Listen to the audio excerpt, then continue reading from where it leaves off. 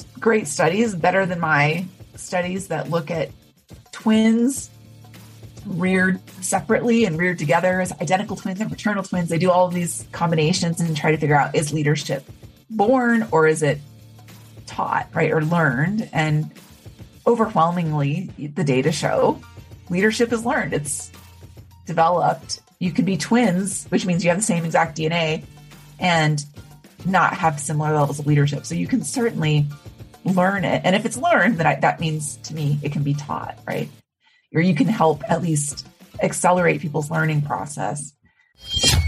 Hi there, guys. Welcome back to the Matt Brown Show, and thank you for pushing play. Today, our guest is Professor Stephanie K. Johnson. She is an author, doctor, keynote speaker, and studies the intersection of leadership and diversity, focusing on 1, how unconscious bias affects the evaluation of leaders, and 2, strategies that leaders can use to mitigate bias. Today, we're talking about her book, Inclusify: The Power of Uniqueness and Belonging to Build Innovative Teams. We cover a lot of ground in this book today. Just a couple more things to mention about Dr. Johnson. She is a member of the MG 100 coaches and was selected for the 2020 Thinkers 50 Radar list, comprising of 30 international management scholars. She works with the best companies in the world to create inclusive leaders, and really is at the cutting edge of the intersection between data science and equality and the real world of business, which is kind of where we all play. She has presented her work at over 170 meetings around the world, including the White House, and even the Summit on Diversity in Corporate America on National Equal Pay Day. And of course, as you would expect, featured on all sorts of media outlets: The Economist, Wall Street Journal, Bloomberg, Huffington Post, Washington, CNBC, blah, blah, blah. So just a real class act. And we had such a great conversation today, specifically about equality and what it really means to be living in an equal world. We touch on the drivers of an inclusive workforce. We talk about gender disparities. We talk about how we as leaders can work with transformational leadership as a principle, and can we, develop it as a skill or is it taught? We talk about diversity bias, such an important point. And I share a personal story I recently had where I was declined for a particular gig based on the basis of my skin, which was a stark reminder, really, and an acute reminder of how inequality still exists in many facets of the world today. We talk about systems and leadership and what systems do to drive the equality agenda or inequality agenda, depending on the system. We talk about equality of economics, future compensation structures, and a cool story about a boss who put everyone in his company, from the CEO all the way down to the junior people on his staff, on $70,000 per month salary.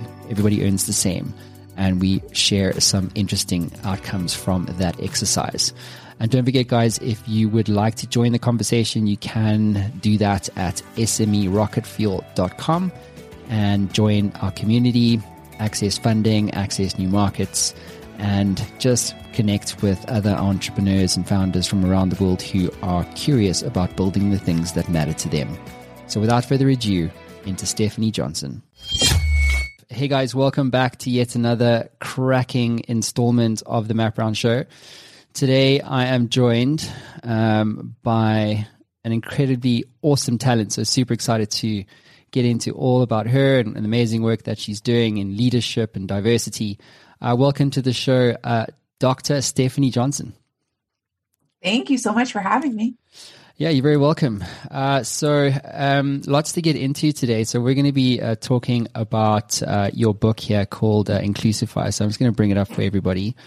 It is available on Amazon. Go and get it. It's got amazing 5-star reviews. So the book's called Inclusify: The Power of Uniqueness and Belonging to Build Innovative Teams. So it's going to be quite a ride today. So Stephanie, why don't you kick us off with the elevator pitch? I've been reading your bio. I'm going to have the world's longest podcast intro to cover just some of what you've achieved. But in all seriousness, what do we need to know here?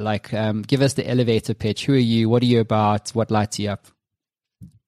Oh Yeah, so I'm a college professor at the School of Business at the University of Colorado in Boulder. Great place. And I study leadership. That's just kind of been the topic that's fascinated me since a really young age. Like as a high school student, I was like, I want to go study leadership and be a professor. And I am. And then I think the most pressing challenge for leaders today is really how to create diverse and inclusive workforces. And that's what Inclusify is about, is just practical strategies that leaders can utilize to make their probably already diverse workforces more inclusive. So people want to stay, they feel engaged, they can thrive, and the result is greater innovation and performance. And is this something that the diversification of the workforce, etc., where did this spark come from to cover this and write it in the depth that you have? Yeah, the diversity part, I think, came out of constantly finding disparities in my data on leadership around gender. And there's racial disparities too, but usually the number of people of color in leadership levels, at least in the US, is so low that you don't have enough data to actually test it. But for women, there's women. So if I'm trying to predict what makes leaders effective, or like my big thing is how can I train leaders to be more effective? Leaders want to be effective, right? They're a very captive audience of people who want to grow and develop. And so I want to tell them what to do. So I'm going to study this. And then the things to do, the strategies were always very different for women than for men leaders. And so I was like, what's going on here? I need to figure out, why do I keep finding these weird differences for women? And it was basically comes down to something we all know now, but 20 years ago, we maybe didn't know it, but it was that when women are really assertive and fit those leader stereotypes of being like powerful and aggressive, they're viewed negatively. And when men do the same thing, they're viewed positively. And so for women, what my big aha was, is they really have to kind of do both. They have to do, be super powerful and assertive and competent, but also be kind and caring and nurturing for their employees, which is a lot for any leader to do. And so this is a very long answer to your question, but I decided I would just figure that out, check, and then move on. And I still haven't really figured out exactly what the answer is in this case, because, times are changing faster than my research can catch up. So I think the advice is probably different today than it was 20 years ago. And that's what spawned then the Inclusify book, because that's really only half the battle, is getting the diversity.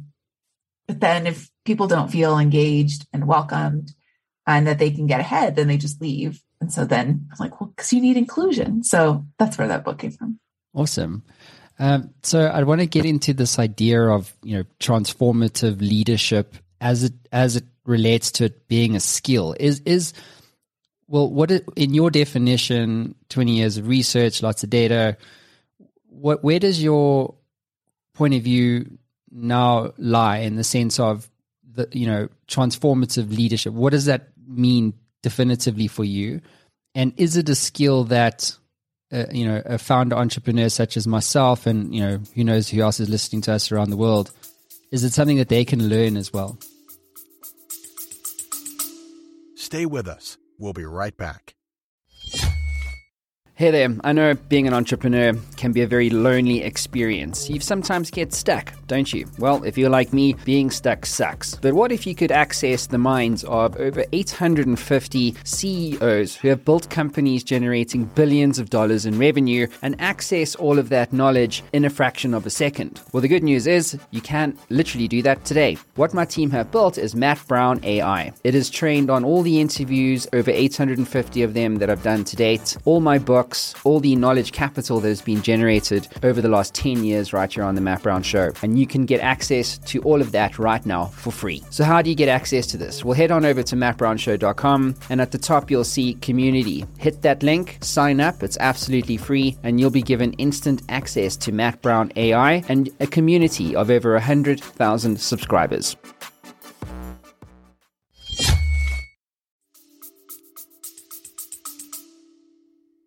Yeah, I mean, absolutely. So there's great studies, better than my studies, that look at twins reared separately and reared together as identical twins and fraternal twins. They do all of these combinations and try to figure out, is leadership born or is it taught, right? Or learned? And overwhelmingly, the data show leadership is learned. It's developed. You could be twins, which means you have the same exact DNA and not have similar levels of leadership. So you can certainly learn it. And if it's learned, then that means to me, it can be taught, right? Or you can help at least accelerate people's learning process. And I would say for the most important skill for leaders today, in my view at least, and I think there's some good data to support this, is really about listening and having empathy, trying to understand other people's perspectives. With like, I mean, I think it helps for diversity and inclusion to be able to understand not everyone has the same life experiences as you do, but also for dealing with like the pretty constant crises that are emerging. If you want to be able to support and empower your team, which I think this is what leaders do, right? You want to get the best out of them and develop them to their full capacity. Maybe that's, transforming them and the organization. Then I think you have to understand them. And I think it's not a hard skill to learn, but it does take practice. I think of it like a muscle. If you're not listening, you forget how to listen. And the sad story is that we're often very good at listening, but as we gain leadership and we're the person who's the founder or running the company, we're not listening as much as we're talking because we're selling our ideas and we're directing people on what to do. And so we actually let that empathy muscle atrophy and instead maybe we become more charismatic speakers. Maybe we become very good at influencing people, but less good at the listening side, which I think is what employees need right now more than ever. Yeah, I couldn't agree with you more. I think in South Africa and in Africa more broadly, I think, diversity is a very important journey that we've been on since the ending of apartheid. And, I don't think we've done a lot of work. I mean, like the transformation has been truly remarkable in such a short period of time, but many argue that we're nowhere near where we should be, so we've been on a 25-year journey, 27-year journey now. And we've got another, 25 years to go till we ever get there. And it's quite an interesting thing because I founded a company amongst that, within that environment where diversity and Black economic empowerment and all these things, they're not ideas, they're systems now that founder entrepreneurs within South Africa at least have to play within. And so I employ, most of my workforce is Black, and I get amazing results out of them.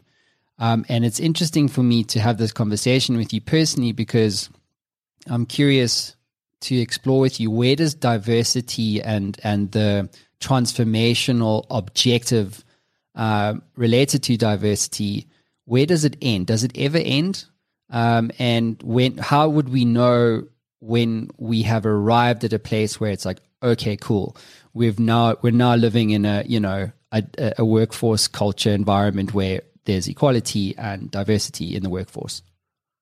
Oh my God, that is so many layers of awesome in everything you just said. I think South Africa is such an interesting example of really what is this global phenomenon of anti-Blackness in the world. And I think South Africa is like the epitome of that and what's possible with change. But you're right. I don't think you're done.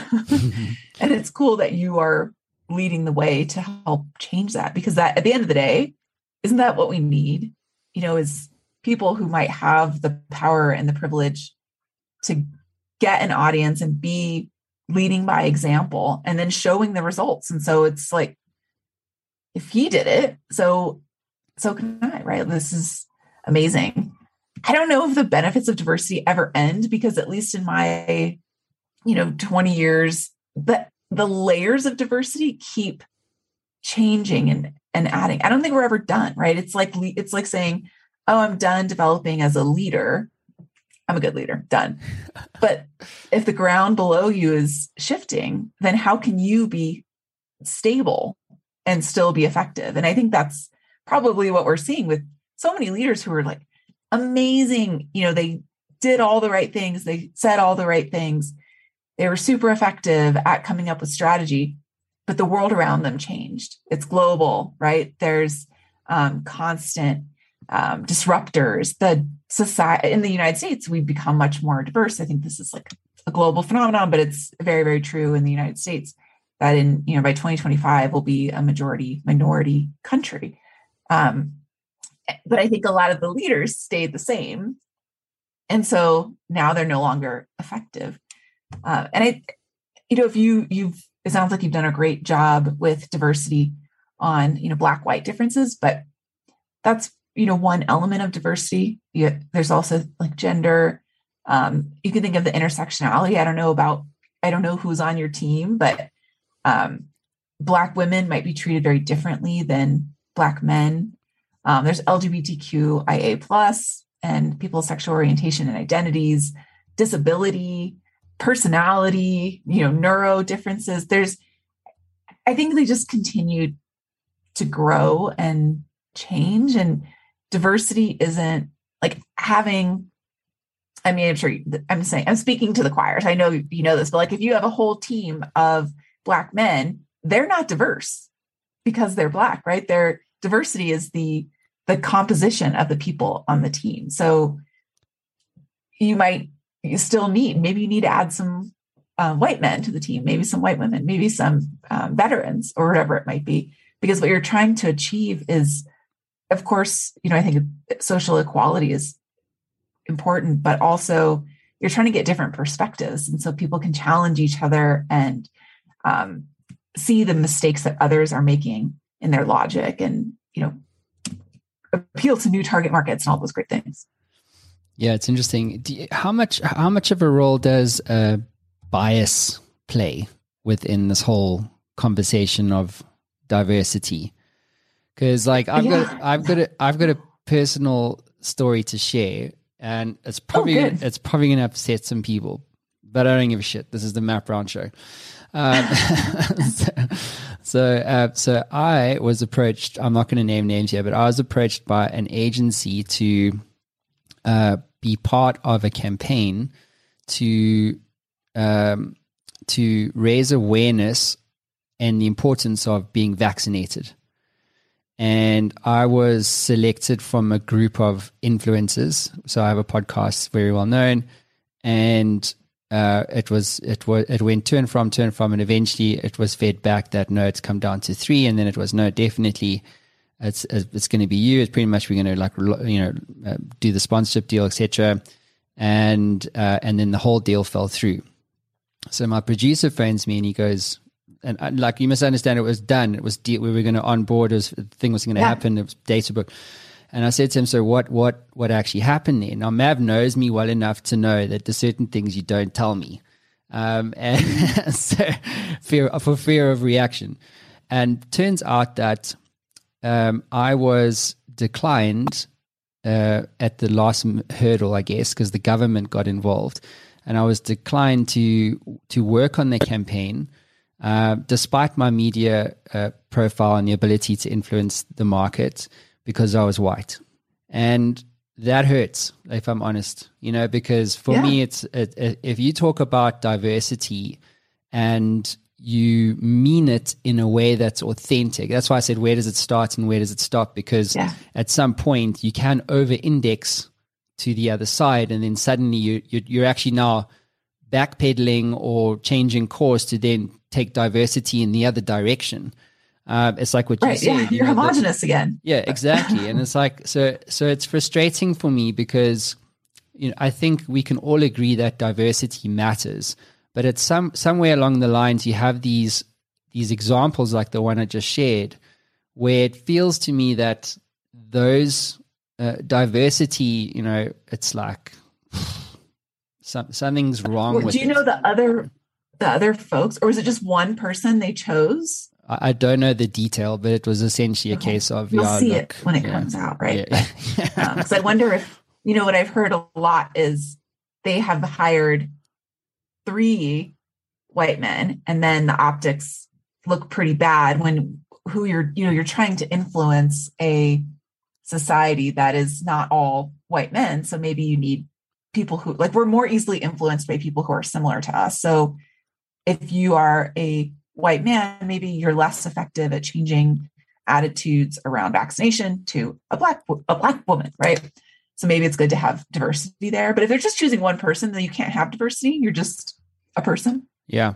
Well, this is my thing. So I understand why they made that decision, and cool, I get it. And I don't know who they chose, whatever, but I guess my point is that it's like I would have done it for free. Guess what, Matt Brown? You still can. You still have the power in the podcast and the go get vaccinated. Stephanie Johnson and Matt Brown tell you, go do it. Go get vaccinated. Do it twice. Get a booster. It's not bad. Yeah. It served me well. No, I'm serious. You can still do it if you don't have the whole backing of the campaign, but I totally relate to you. And in fact, if you read Inclusify, I very much try to not be angry when people tell those stories, but approach it with empathy, because that's the most important skill. And I actually can understand exactly how you feel, because I've been in the same situation. I interviewed for jobs and people said, so the thing is, young women, especially younger women, which now I'm not young, but whatever, this is 20 years ago, don't do that well teaching our MBAs, business schools in the United States. Their graduate degrees are called MBA, Masters in Business Administration. And the MBAs eat them alive because, the MBAs, they're like all of these, assertive mid-career men. And if you're at a very top school, you're getting like the very top mid-career men, which now MBAs are more gender balanced, but at the time, 20 years ago. And so I just don't think you're going to be successful in this role. It's the same thing, right? We're not going to hire you because you're a woman. And it stings. And I'm like, it's also illegal, by the way, but in the United States. But at the time, I'm like, well, listen, I have a great track record of appealing to MBA students, regardless of gender. Look at my teaching rate, whatever. But no, women just don't do well here. And we don't want to hire you to set you up for failure. It's really in your best interest. It stinks, right? And it's like, that's only one example. I think everyone has a story like that. I think it feels so bad because it's something out of your control and it's your identity, and it's not considering whether you would have done the very best job. It's a decision that people are making based on bias against your group. It sucks, right? And I think for the first time in history, the majority group, which I don't think in South Africa, I don't know if white men are the majority group, but the group who tends to have the most power and privilege are the ones getting that message. And it sucks just as much for them as it did for everyone else. But I also agree that people are like, too bad. And I think that's the wrong approach. I think there's going to be those instances, people still give me those, maybe they don't tell me anymore, but of like women don't do well, or like, I don't know if we want a woman, we want someone with more executive presence or something. And so I have empathy for you for that experience, because it does suck. And I know you would have done a great job. Like, I can't imagine who they got, who's going to do a better job. But it is, I guess it doesn't make it, I'm sure it doesn't make it feel any better, but maybe it gives you empathy too for all the other folks who for the first time, probably more than, well, actually, I wouldn't say it's for the first time, but I think this was quite an acute recent experience. So obviously you remember those ones rather than the ones from like 3 years ago. But I mean, but it's interesting because now that it's happened again, it reminds me how much I see it everywhere, and how, my example is just a small micro speck on the whole radar of inequality and injustice in this space, and it's interesting what you said. I mean, like, if you think about the whole idea of the role of a woman in a family, how that's changed from like, you must stay at home, look after the kids, cook, man goes to work, comes home, must have dinner on the table, like that whole rubbish, old patriarchal idea, and how, if I look at my wife now, I'm like, it's true equality at home. You know what I mean? And true partnership. That's great. Yeah, it's true. It's true. It's a true partnership. And it's interesting that there's this dichotomy of friction that's happened in the sense of, she's now an equal. She actually works with me in the business. And unfortunately, on top of that, she's also got to be mom. And there's extramurals. There's got to take the kids to rugby. Sorry, not rugby, but too young. You probably haven't heard of rugby too often. I don't think. No, I lived in Edinburgh for a semester in college. I saw lots of rugby. You did, yeah. So I'm actually wearing a Stormers shirt. It's a Heritage Day today, of all things. But yeah, and so and then now there's this thing. I now have equality, but now I have to deal with the pressures of business and mom, and the friction is being forced to choose between both all the time. And I know. Yeah, I feel for her. Tell your wife to call me too. I can totally. I am a mom too. I have an 8-year-old and a 9-year-old, and we can say, my husband and I can say equality all we want, but whenever the kid is sick, do you know who the school calls? Mm-hmm. Yeah, exactly. Person. They always call me. And they, other moms say, oh, it's so sad that you have to work. It's not fun. And no one ever tells my husband how sad it is that he has to work. He just works. That's just like normal. So it's going to take a while. And then I also have to say, like, there's lots of people who choose, men and women who choose not to work and raise the kids. And that's like totally valid too, right? They're all just choices. But I feel for your wife because it's a lot of pressure. And then the kids need you. And I think there's still that, like, you want to give everything to your kids. And so there's a question of, like, always, for me anyway, am I giving enough to everyone all the time? Mm-hmm. That's exactly what she says. Yes. And the answer is no, right?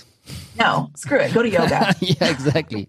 It's like, you can never give enough. It's like, especially for moms, because I don't think men get it. Like, I think we kind of understand because we're in it and we see it and that, but we don't feel it like a mom feels it, And I take the brunt of that because I don't get it.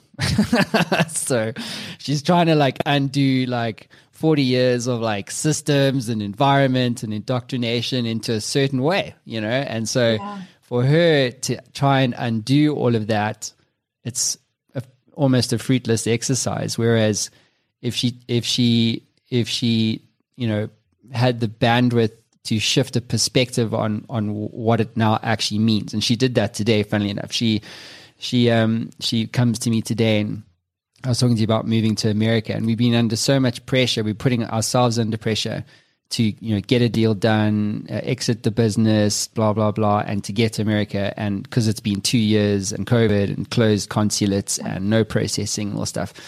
And there's been this like pressure. And so on top of that, then there's the home life and the business life. So she came to me today. She was like, look, there's 2 things I had an epiphany today. One, we're not moving to America for like 2 years. If it happens before, great. And like that whole psyche changed.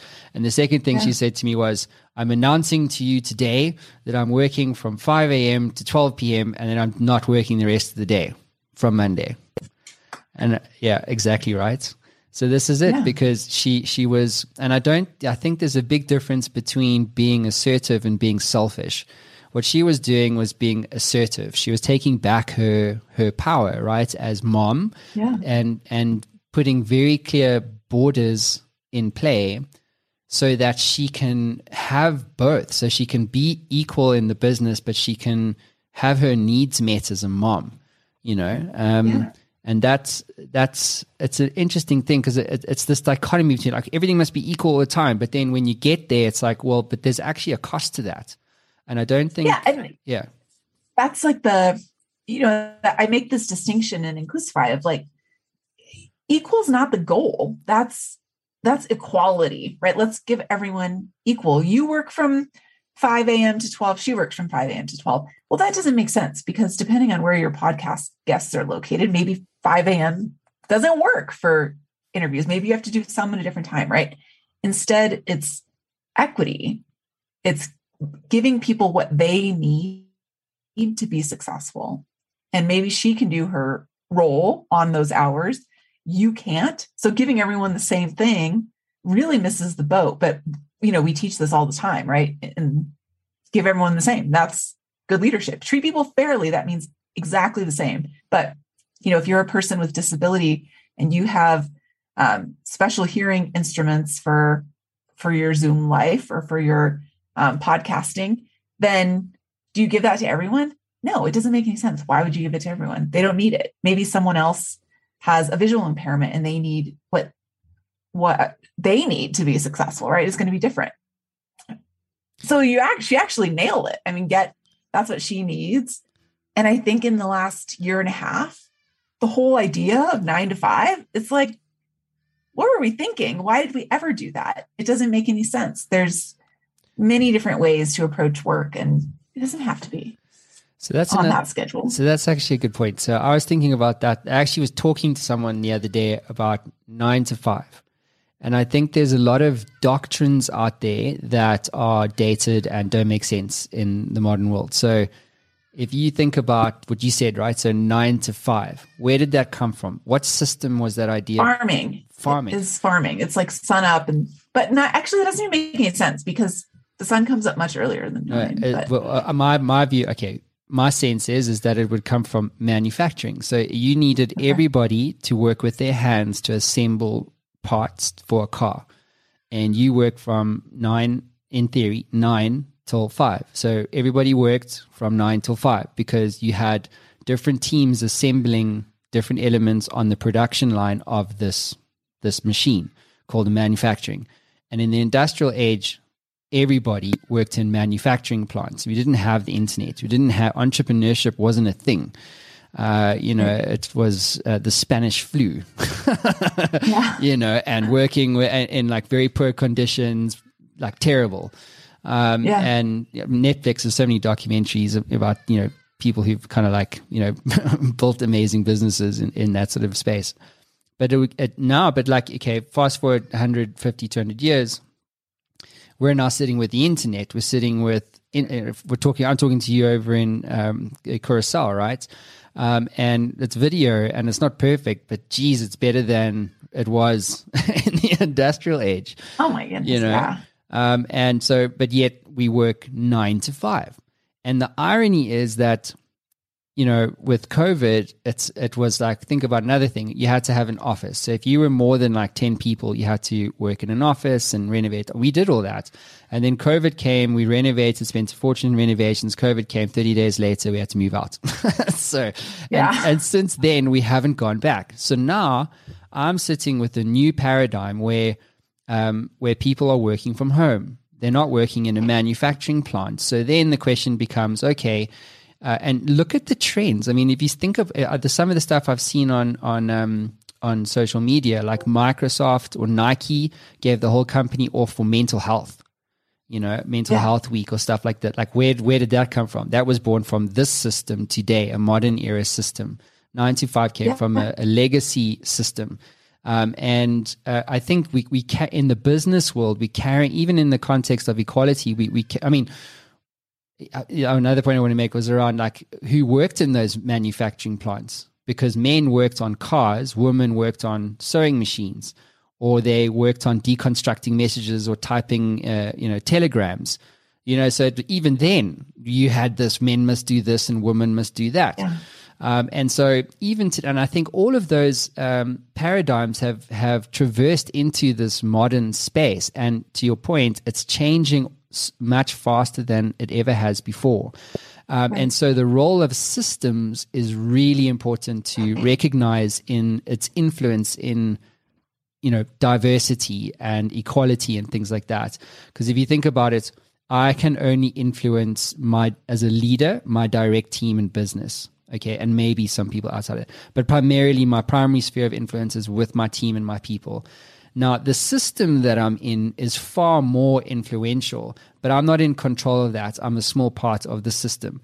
And I wanted to, my question is, what in your opinion is the role of systems in influencing equality? And what is its what is its relationship to our listeners? So if a listener is listening to us sitting in a system, whether they're unaware or aware, who knows, but they're sitting in the system, they want to make a difference, and what do we need to know about that context? Yeah, I mean, I love everything you said, and I think the system's everything, and the system was built at a time where equality wasn't part of the equation. It's kind of like built by men for men, and they go home and there's, as you said at the start, there's dinner on the table. It's brilliant. The kids were taken care of. People there weren't as many dual career couples, or, maybe women worked as long as it worked with having children and the family and stuff. Okay, that's outdated, but I will tell you, I have worked with companies and expressed this pre-COVID, right? You need flexible work hours. This is a simple way to create gender equality. People don't need to be there 9 to 5, come on. And millennials, who cares? You could say women, just half the society. Millennials are soon will outnumber everyone else in the workforce, millennials and Gen Z. They don't want to work 9 to 5 either. And they're just not going to do it. They're not. Ask them. They're like, no, I'll live on my friend's couch. I don't care. So you have to change. We can't change. We have secure data, with FAA won't let us, all these restrictions and regulations. Okay, COVID, everyone's home within 48 hours. Mm-hmm. And they figured it out, right? Here in the US, and they have their own special online systems because they have to be extra secure. You figure it out. It's not rocket science, right? You could have always figured it out. You just didn't care enough to, but now you had to. And now here's the thing. They want to go back to the old way, right? We want people to come back to the office because feels comfortable, and, maybe people in charge, that's the way they learned and grew up in their organization. I'm not going to go back to the old way, because the old way was built on a system that created inequality. And so if equality is important, we need a new system. And this is our only opportunity to do it. And so it's being very intentional about the way we transition back to work to ensure that it works for everyone. It works for the vast majority of workers, not just, a small percentage of workers. And we never could have done it before. No one would have ever listened, but now's the time to say it. And I think we're seeing this all over. We have, I don't know if this is a global phenomenon, but people are quitting their jobs in droves. You want me to go back to the office? I'm not going back to the office. You're going to have to make it work for people, or they're not going to come back to work. Yeah, that's another one, right? It's like Twitter allows people to work from home forever. And it's a great, and I think there were a few companies that jumped on that bandwagon. Do you know about that? Or have you heard about that CEO? Yeah. I don't know if everyone wants that. I don't know. There's a CEO in the States. He pays I don't know if everyone wants to work from home forever. I don't know. Sorry, I keep talking over you. No. It's not you. It's the delay. It's the delay. Like I said, it's a lot better than the industrial age manufacturing stuff, but it's still not perfect. But I don't think but this is my thing. I think it's about choice. It's I would like the choice to go to the office if I've had a real rough 2 days of kids being at home from school, on school holidays, so it's I just want to get out And so where do I go? And to have the office and the choice and the freedom to go and do that would be great. Another great example I've seen recently, I forget the guy's name, but he's a CEO of a US company. He employs 100 people, 250 people, something like that. But he made the news when he paid everyone the same salary. So he pays everybody in the company, I think it's $70,000 a year, whether you are an executive or whether you're an entry-level person. Everybody earns the same. And people are like, no, you can't do that. That's ridiculous, blah, blah, blah. People won't be motivated. How are you going to motivate your senior staff when the intern's getting the same amount of money and blah, blah, blah, blah, blah. And so he was like, well, this is what I want to do. And even he earns the same amount of money. The story goes in the media clip is that the performance of the workforce actually increased. Wow. It was amazing, right? Because you write about that in your book, where you make the point around continuous sustained effort towards helping diverse teams feeling engaged, empowered, accepted, and valued. And that sentiment is what this chap has done, I would say, in his book. Within his business, rather, what you've done in your book. And I'd love. What do you think of that? Would you do that for your own company? No, I wouldn't. Why not? You saw the effect. Is it one example, right? Anecdote. What is this guy? I'm going to try and find him. The reason why I say no, in my current point of view, is that. He's false. I'm trying to find this guy. False enough. You see. My sentiment is that there's value that is created at different levels within a business. So if you're working towards a vision or a goal, you need to have structures in place in order to reach that goal. Otherwise, you won't get there. So as a startup, you have a flat structure.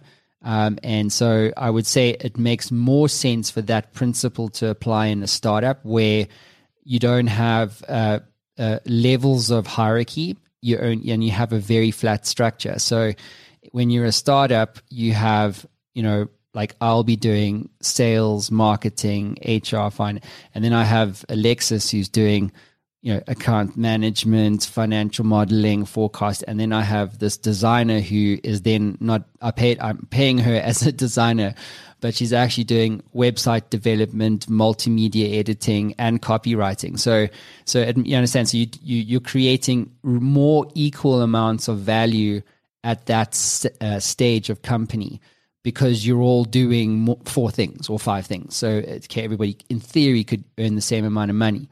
So it makes more sense there. But as you go from startup to, growth to mature and then expansion, you have hierarchy of levels. And so if you go in the more mature context, you have a CEO who's actually paid to make, who's paid the amount of money he's paid to make, like Tim Cook. He's not paid to make 1,000 decisions. He's paid to make 1 or 2 decisions that are very good every day. And he has a team underneath him to then make the other 100 and then the other, 800 and so on. So that collectively the structures can work systemically towards the achievement of the goal. Now, in that sphere, it doesn't make sense, because the value of the individual, take the titles away, the value of the resources and the remuneration of those resources, it doesn't make sense for someone who's processing vendor sheets or invoices to be paid the same. So, but like I said, it works for this guy. Here you go. The boss who put everyone on 70,000 rand, 2015. Let me put this up on the screen. I'll read it to you. So this is for everybody watching live. So here you go, BBC. The boss who put everyone on 70K. So in 2015, the boss of a card payments company in Seattle introduced a $70,000 minimum salary for all his 120 staff, and personally took a pay cut of $1 million. 5 years later, he is still on the minimum salary and says the gamble is paid off. His name's Dan Price. Lives in the Cascade Mountains. But it's interesting, because I guess what it indicates, and I'd love to get your view, is that we don't know what we don't know. And and this is the one thing love about podcasting is like, I don't know. It's like, well, don't come to me for advice, dude. Like, I don't have any to give. But I mean, what is your view on that now that you've heard the story? What does it indicate for you about what we don't know about equality in the workplace? I know. I'm going to go with your answer because I thought it was very good. I mean, my first thought was it doesn't work because of market demand. There's like if you're hiring a R&D computer engineer or something, maybe they can work for you for 70,000, or they can go work at any other company for 150,000. Why would they work for you, right? So you have to pay people what the market demands. But then when I had that brilliant answer, I started thinking about it, and I'm like, aren't the market demands just another source of inequality? Like, we do pay more for certain jobs, and then those jobs often keep out diversity, right? Like, and there's these huge economic studies, at least in the US, that show if you have a field, maybe it's engineering, as more women, and I think the study only looked at women, enter that field, the salary actually declines because women are valued less, right? And if you use pay history, and maybe their last job they got paid less, and so now you pay them less, and so overall that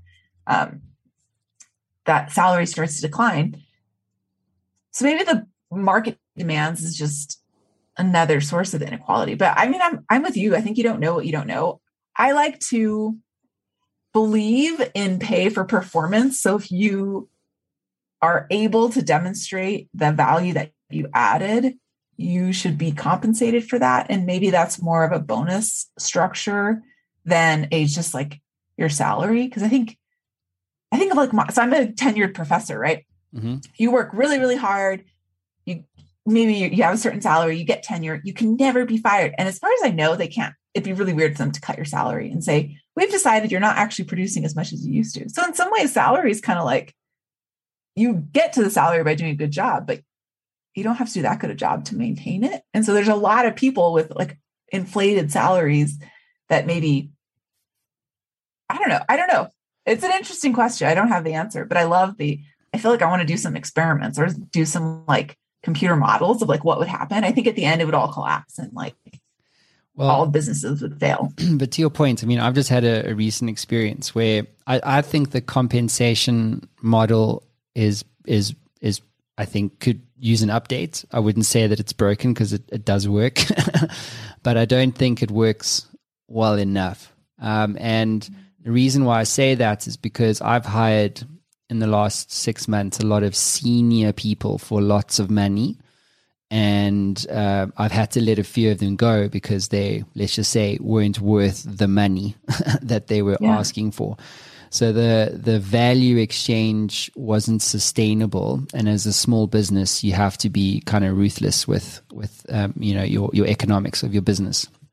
So yeah, for sure. Like, how do you know that? So now, if everybody was earning, imagine this. So what if everybody was not earning $70,000? Say $70,000 for me is still quite a good salary. It's on the high end, $100,000. You're very comfortable, I would suggest, depending on where you live. But if you were, let's just say, on $36,000, right, potentially a year, but you were remunerated on performance for the difference, like that makes more sense then to say, okay, so you're all the same. Now you will be rewarded on the delivery of this vision for the company. So here's your mandate and you guys figure it out. We're not going to say how to do it. We'll tell you what to do it, what you need to do it, why you need to do it. And you guys figure it out the how. And the other thing to say is it would make sense to even have that, that then broken up into tribes. So not departments, but tribes. So agile tribes that go out and solve specific problems that the business needs. And then get rewarded based on outcomes, not on effort. Does it make sense? Yeah. Something like that. Yeah, no, I like it. I think it doesn't seem worse than what we currently have. I don't know if it would end up having bias baked in because, some of those performance outcomes are subjective. It's not sales, It's like, I think that was a really creative idea. And maybe I react differently depending on who delivered the idea, but I don't think it's worse than what we have. It makes me think though also of like restaurant in the States, and I know this isn't true everywhere, but if you work in a restaurant as a wait staff or server or hostess or host, you get paid less than minimum wage, like $4 an hour. And then you get the rest in tips. And I think if you earn less in tips than would be minimum wage, they have to make it up. But then the problem is when so much of your livelihood is based on that tipping, I think we see negative outcomes for people because what are you willing to do? And I think of like in a business, not in a customer service role, but to get that performance. And like, would it create more unethical behavior? Like, are you going to steal clients from your colleagues? In tipping, one of the things I study has been sexual harassment, and sexual harassment is horrible for servers and for wait staff. Why? Because they can't really speak up. I mean, they can and they should, but they're scared to speak up because they need the tips, right? And so the people who are harassing them are usually customers, and they still want the tip because they need to pay the rent, and otherwise they get $4 an hour. So I'm sure there's always, there's always complications for all these things, but we definitely could use more merit-based pay, I'm sure. Yeah, we absolutely could. Could I maybe touch on a little bit more of your research? Because I'd be fascinated to know what people are actually doing practically. So maybe just to get it more in from like the theoretical stuff to kind of like, okay, I would like to make a difference. I'm an individual, wherever I might be in the world. What are some, references or great practical real world examples you can point to that says, right, that's a great reference. Go and learn about how this company or this individual is kind of doing diversity in the right way. What would you point to? I think read Inclusify, obviously. But I think that I'm sure I could give references, and there's, lots of references in the book, but I really like to think of like, what's a practical strategy? And if you're an individual, I think it's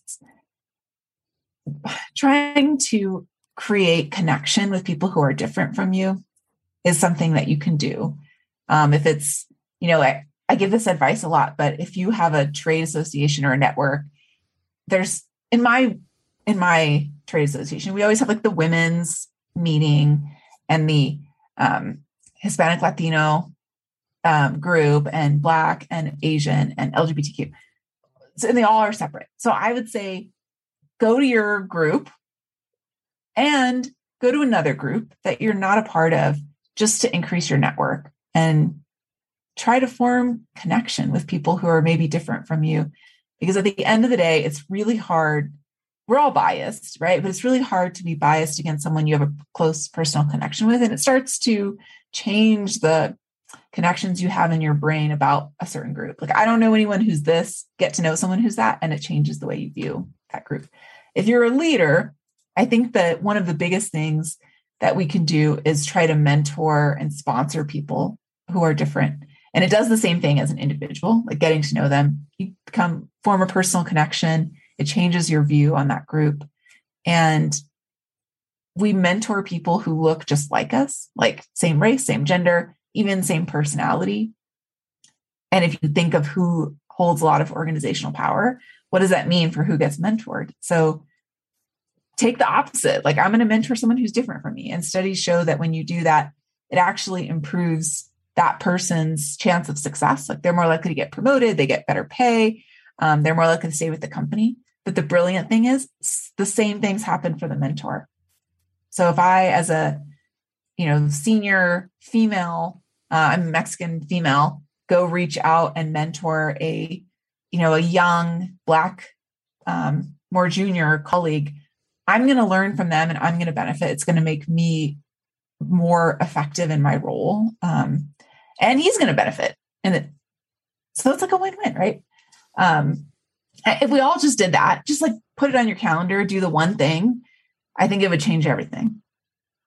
Yeah, I had a similar thought earlier this week. I was like, because I think when you're suffering, right? So like I was talking to, I phoned a prospect and just hit it off, got chatting, and she said to me, "Isn't it an interesting time to be alive?" And I was like, "Yeah, it is interesting." And I have had a really rough few months. My mom passed away, and just a few things happened at once, and I was like, then on top of all of that came off caffeine. By the way, caffeine is a real thing. When you come off that stuff, don't do that. Oh my word. Proper brain fog and withdrawals, really bad. Anyway, so just going through a lot, and then there's COVID, and then there's uncertainty, and South African riots and blah blah blah and what have you. And there's lots to my point being is that the what's bad about your life is just as much available as what's good about your life. And you have to choose every day to focus on what you're grateful for. And I'm not trying to be cliche, but I'm genuinely saying fuck being grateful. Just focus on the things that are right.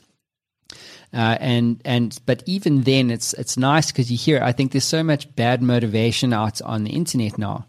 And people always have an opinion, and a lot of it's really. And one of the small things I've learned talking about practical stuff is that when you are suffering and you're really feeling down, do something for someone. Just do it. It doesn't need to be big. Just do phone your dad, phone your mom. When my mom passed away, I'll never, even now it hurts because I can't speak to her ever again. And life's so short. And if you can do something for someone, go to a networking event and meet someone and introduce yourself and do whatever it is in your own way, the world is no longer about you, and you stop suffering. Right. It's a funny thing. I've learned that. Have you learned something similar? Yeah, absolutely. I love that. I think that's a great lesson for today, or take home for people, because it would just make the world a better place. And it's contagious, right? When someone does something kind for you, you want to do something kind for someone else, and it catches on. And couldn't we all use a little more kindness right now? Yeah, absolutely. Stephanie, let's wrap this up. Why do you do what you do? What gets you out of bed in the morning?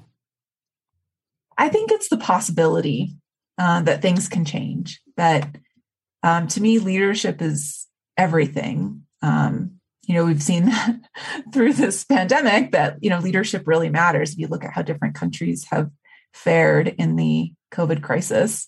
And I think we can develop better leaders. And that's my lifelong aspiration, is to improve the world by improving and supporting its leaders. Awesome. What a cool mission. Stephanie, thank you so much for your time today, guys. Thanks for everybody watching online and catching this podcast wherever you're watching it. The book is called Inclusify, The Power of Uniqueness and Belonging to Build Innovative Teams.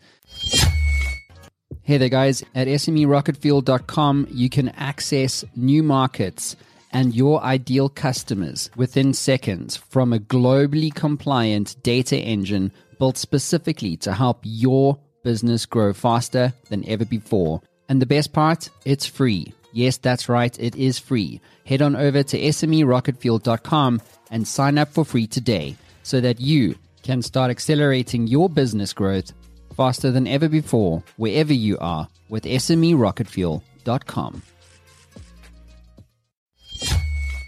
Ever wanted to become a best-selling author? Well, I'm in the influence business, and I work with business owners and CEOs and business leaders to help them scale their influence. And we do this as a team by helping you to become a best-selling author, sought-after speaker, and industry influencer in only 30 days. My team and I have developed a system that delivers a best-selling book and a launch campaign 300% faster and at 50% less cost than anyone else in North America. This system is incredibly efficient. One of my clients, Haiku, went from a 2% share of voice globally to an 11% share of voice globally in only 7 days. If you'd like more information, head on over to showworksmedia.com for more. That is showworks with an X.com.